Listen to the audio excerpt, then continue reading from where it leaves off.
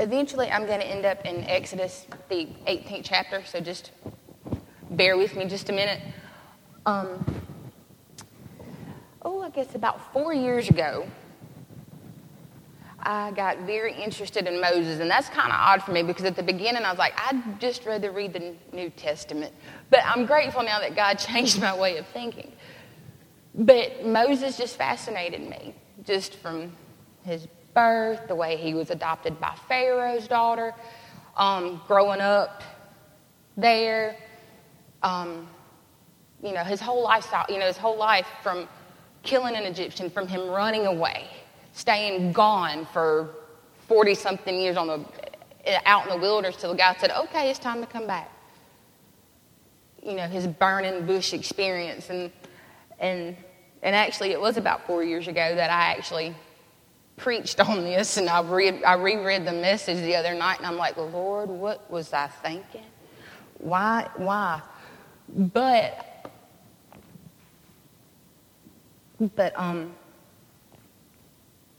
I got to the 18th chapter, and that's where I stayed for a while. And I learned a lot from staying there and chasing rabbits and trying to figure out why he did this and why didn't you do that and how did you deal with all these people when all they did was complain about something.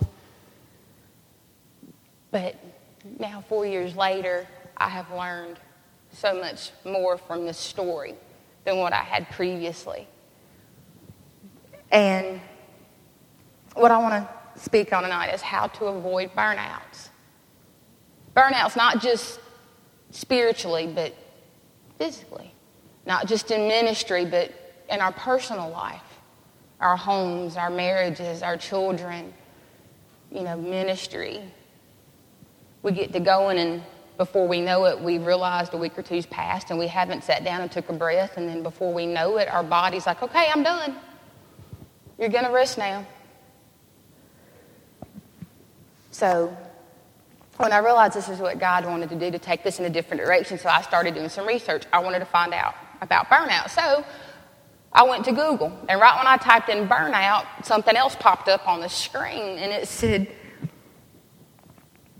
stages of burnout. I didn't think there were stages. I just thought you got really, really tired because you didn't slow down and your body would crash. But then I guess it would make sense once I looked at the definition of it: a physical or mental collapse caused by overwork or stress. Okay, so the stages are this, and it says all you need is like 2 of the symptoms per stage, and the odds are you're fixing to burn out. The first step is just stress. Okay, any of these symptoms, see if any of them may sound familiar. Persistent irritability, persistent anxiety, periods of high blood pressure, insomnia, forgetfulness, inability to concentrate, or headaches.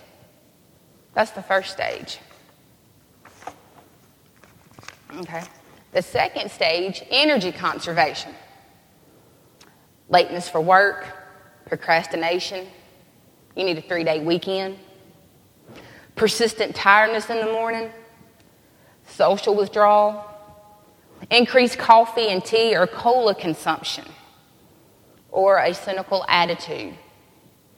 And then the final stage, which is exhaustion, chronic sadness or depression, chronic mental fatigue, chronic physical fatigue, chronic headaches, and chronic stomach problems, the desire to drop out of society, the desire to move away from friends, work, and perhaps even family. And the Texas Medical Association goes on to say that people usually get to stage 3 before they realize that anything's even wrong with them. They get all the way to where they're ready to just check out before they realize something's wrong. But they went on to say that this is a process that usually occurs sequentially. It's a process through stages, thus giving you the opportunity to recognize symptoms and take the necessary steps to prevent it. So that got me to thinking, to prevent it. So how can we prevent it? Especially if you've burned out before. You should know the signs or the symptoms. So what can we do to make sure it doesn't happen again? Because God never intended for any one person to do it all, whether it's in ministry or even at home. He never intended for one person to bear that load. We're the body of Christ.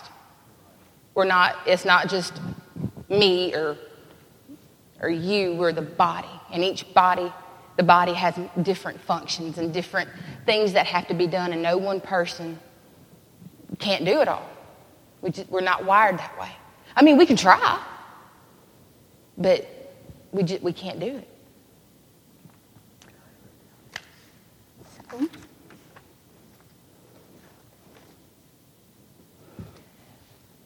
during Exodus 17, I'm going to just kind of paraphrase the chapter there. The people come to Moses, they're grumbling, they're complaining, they're thirsty, they want water, they're not happy. So God goes to Moses, okay, what do you want me to do? These people are fixing to kill me. Go, take your staff, strike the rock, you'll have water. And he did what Moses said, and obviously, yes, Moses did what God said, so yes, and then they had water. And then there was a battle in the midst of all that, where Moses had to stand up as long as his hands were held up.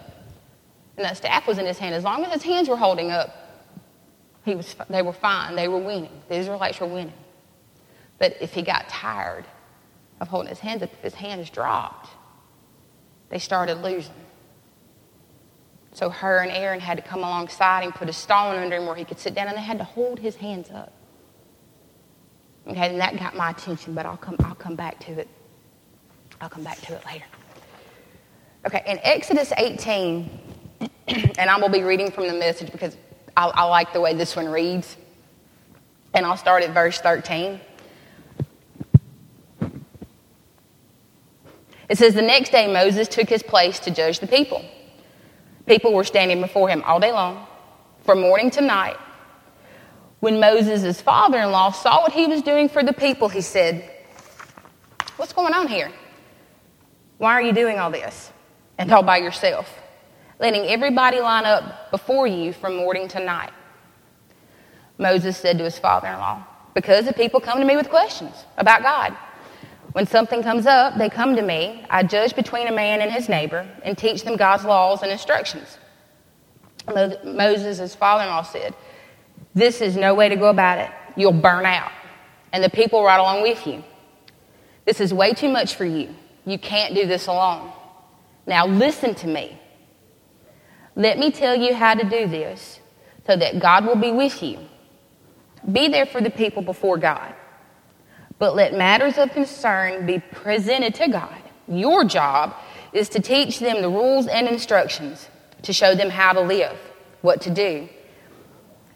And then you need to keep a sharp eye out for competent men who fear God, men of integrity, men who are incorruptible, and appoint them as leaders over groups organized by the thousands, by the hundreds, by 50, and by 10.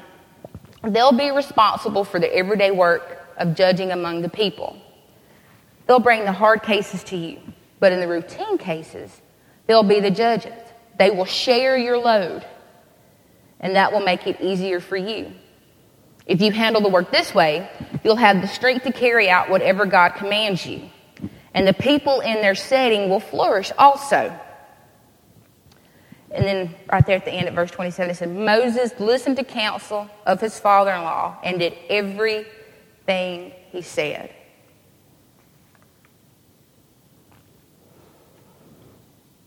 Moses listened. And he did more than listen. He put it to work. He put it into practice.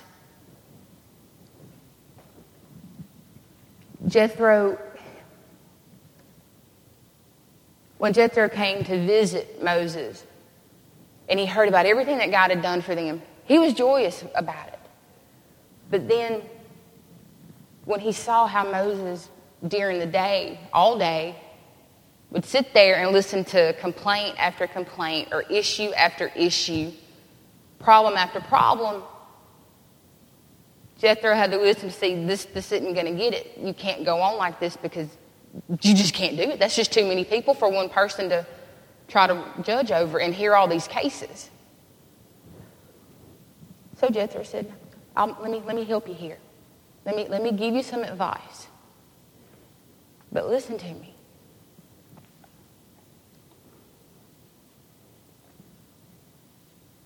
And Moses did.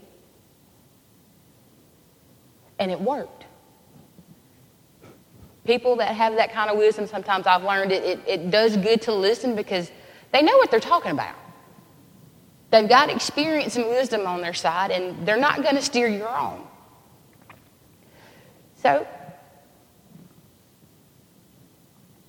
then I got to thinking, I'm like, well, Lord, this is a great thing here. These are great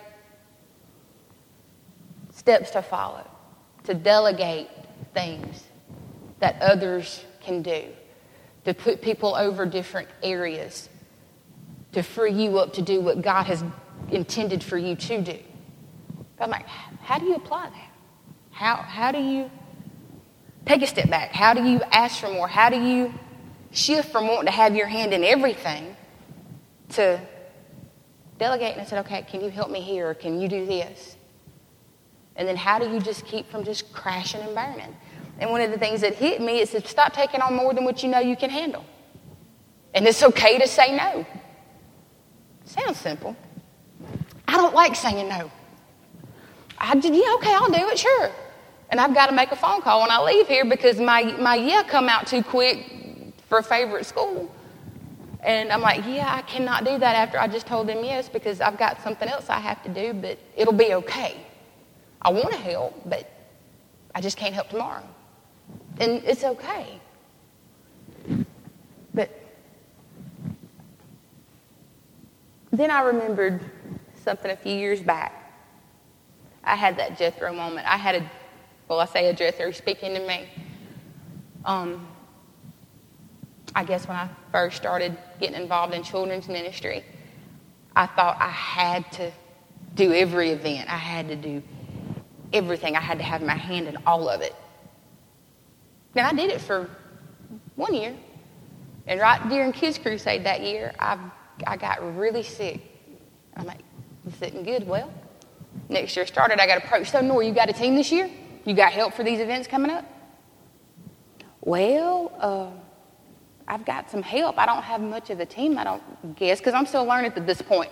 I'm like, but there's just some things, I have to do that I can't delegate out. And I just got this look like.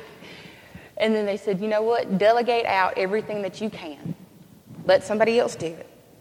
Let somebody else come alongside you, help you, and then that'll free you up to do only what you can do. And it was like that light bulb moment, and I'm like, why didn't I think of that? It was so simple, but it took somebody else to speak into my life and said, hey, you can't keep doing this. You just can't. But if I hadn't listened to that advice, if I'd only heard it and not done anything about it, it wouldn't have worked. I had a choice to make, just like Moses did. He could have not listened to Jethro. I'm glad he did because now we have that 18th chapter of Exodus, and it's really insightful. I came away first time from an administrative standpoint. This time, you know what? You can do this in every area, and it doesn't have to be all about ministry. It can be about home. Kids getting involved in sports, getting involved in dance, getting involved in gymnastics.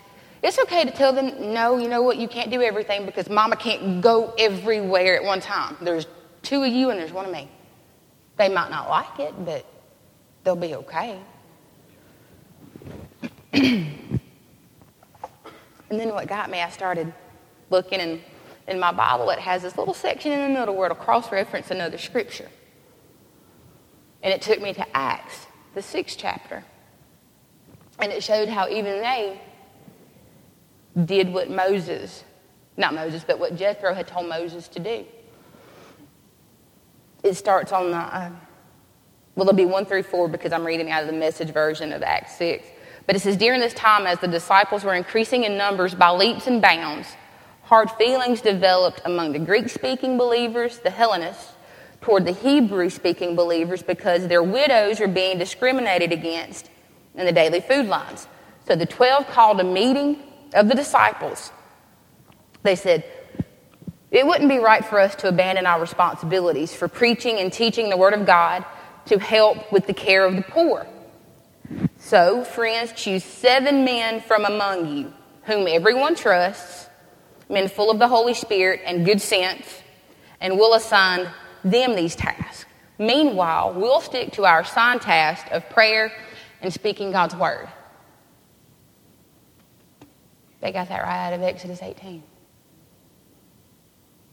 They knew that, you know what, what you're coming to me with is important, but I can't take up that cause.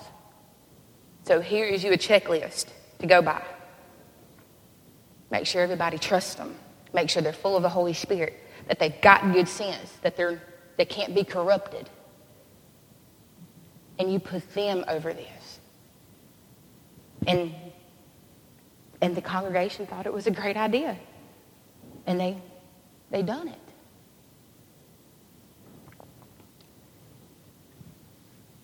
Just like it was with Moses. He was called to be their pastor, their shepherd, their leader.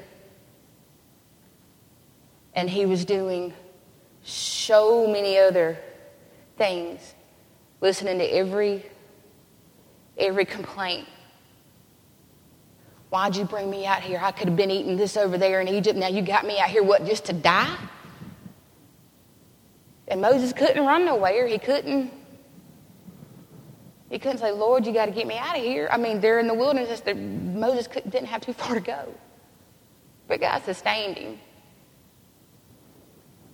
But when he listened to Jethro, when he put those people that had those qualifications over the thousands, over the hundreds, over the 50s, and over the 10s, that freed him up.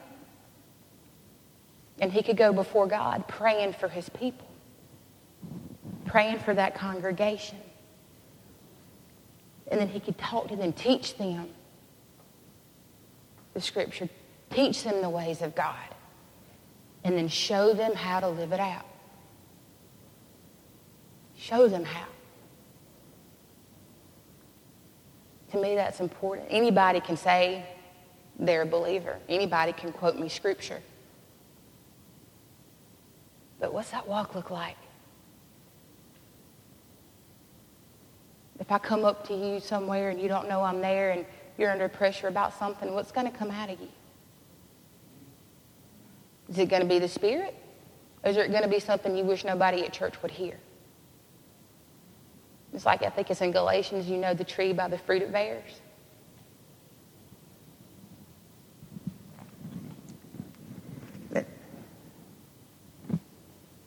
Last Sunday, during Sunday school, and I'm loving that Robert Moore series, it talked about, am I too tired to have fun? And he brought up the Sabbath and how important it is for everybody to have that one day of rest. He mentioned in there he was going to get up with another pastor friend to have lunch. And what about Thursday? He said, I have nothing. He said, okay, let's schedule that. He said, no, you don't understand. I have scheduled nothing. That's my day of I'm not doing anything. I'm going to pray. I'm going to study the Scripture. I'm going to sit in the presence of Jesus. But other than that, I'm not doing anything. That's my day. And I think it was a Thursday for him. Because it's like, I think it was Miss Karen and Mr. Jim Mullen. If you're a leader on a Sunday here at a church, whether you're a pastor, a youth pastor, whatever it is you do, you can't rest on a Sunday. You're going to come in here and be running every way. But you still got to pick that one day. Because if you don't, your body, you'll get sick. Something will happen and everybody said, okay, it's time to rest now. Past time.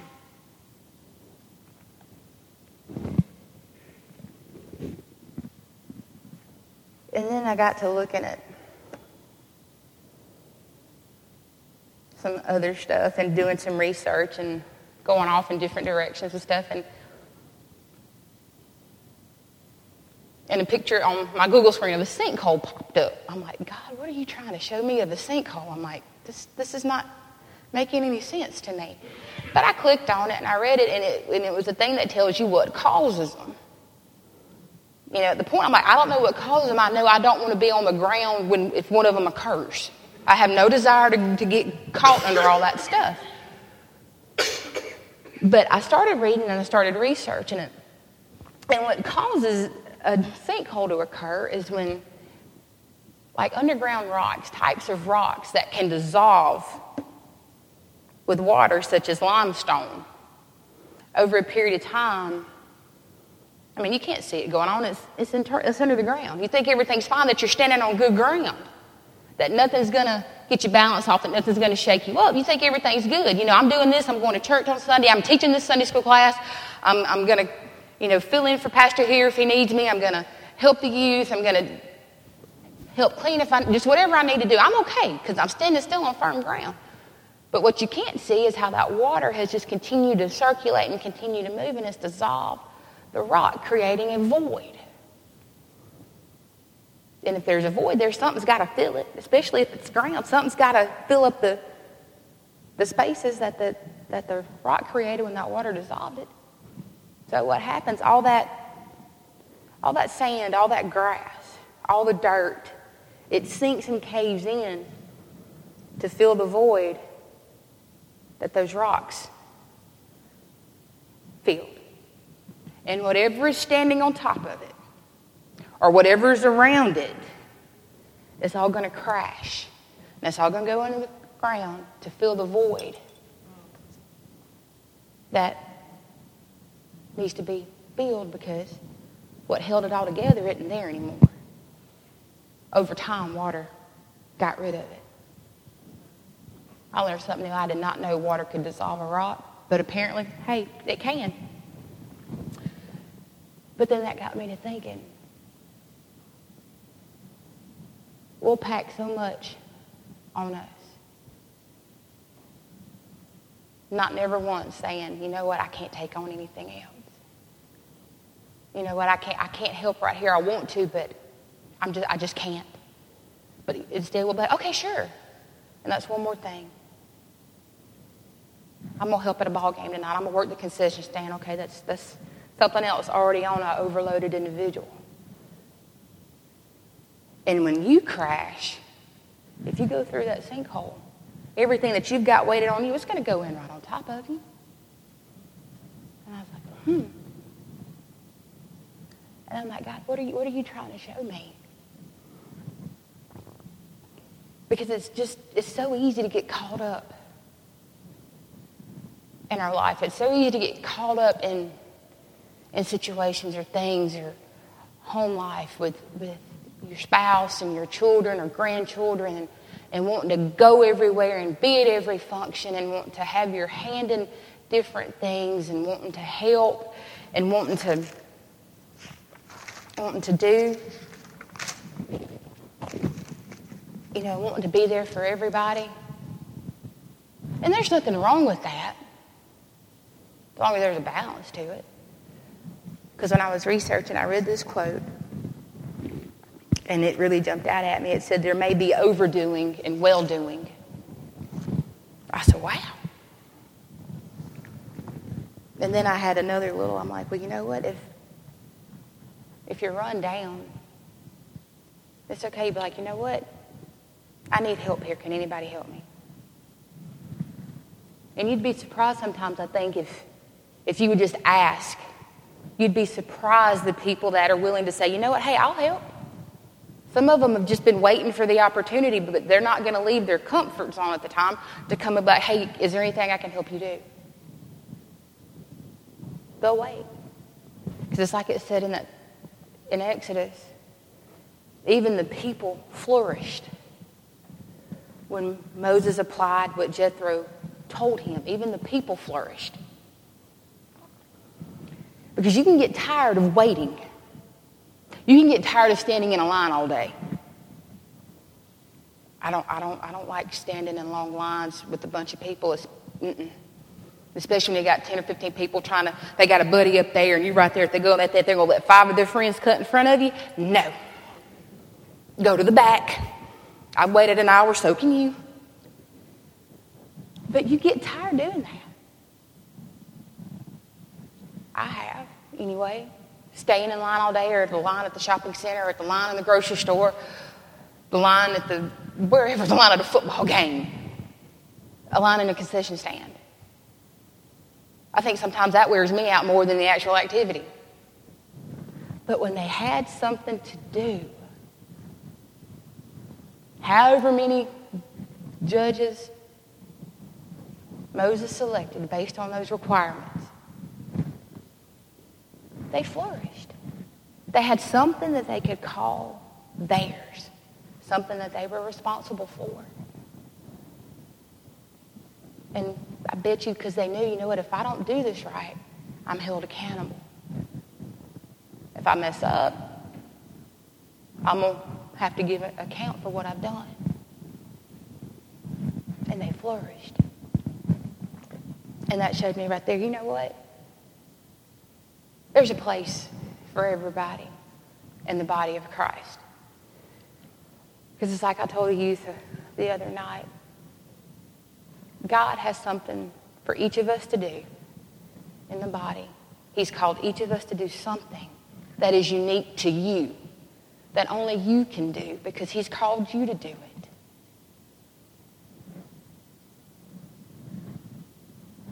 And I'm going to end with this.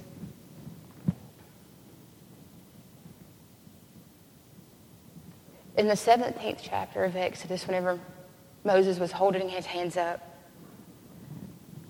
when the Israelites were at war, every time he got tired, and I can't imagine holding my hands up like that all day long, especially with the staff in one hand. But every time, if his hands dropped, the Israelites started to lose. But he had Aaron and he had Hur with him. And they saw what needed to be done, and they acted upon it. They didn't wait for somebody to say, hey, look, you see this? We need to do something. They acted. They got a big stone, big enough for Moses to sit upon. One got one arm, one got the other. They lifted him up. They held his arms up. They helped their leader. That's what jumped out at me 4 years ago, and that's what jumped out at me again when I was reviewing this again. They held up their leader. He was doing what God told him to do. But he got tired. And they held him up. They helped their leader. They helped their shepherd. They helped their pastor. They didn't wait for somebody to say, why aren't you helping? Why aren't you doing this? They saw a need. They saw something that needed to be done, and they did it.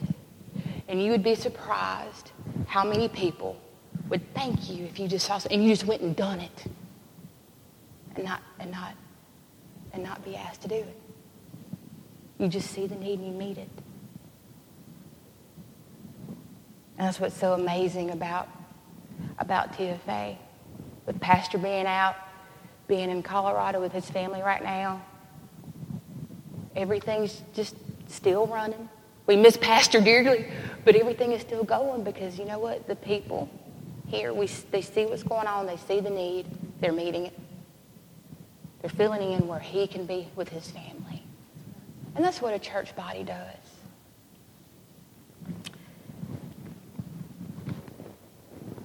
I want to thank everybody for letting me share tonight what I believe that, God has been speaking to me since I found out that I would be speaking here tonight. And it's been an honor and a privilege to be able to do this. And I never thought I'd ever do this, but it's been a privilege. And I want to close in prayer. Continue to remember Kelly.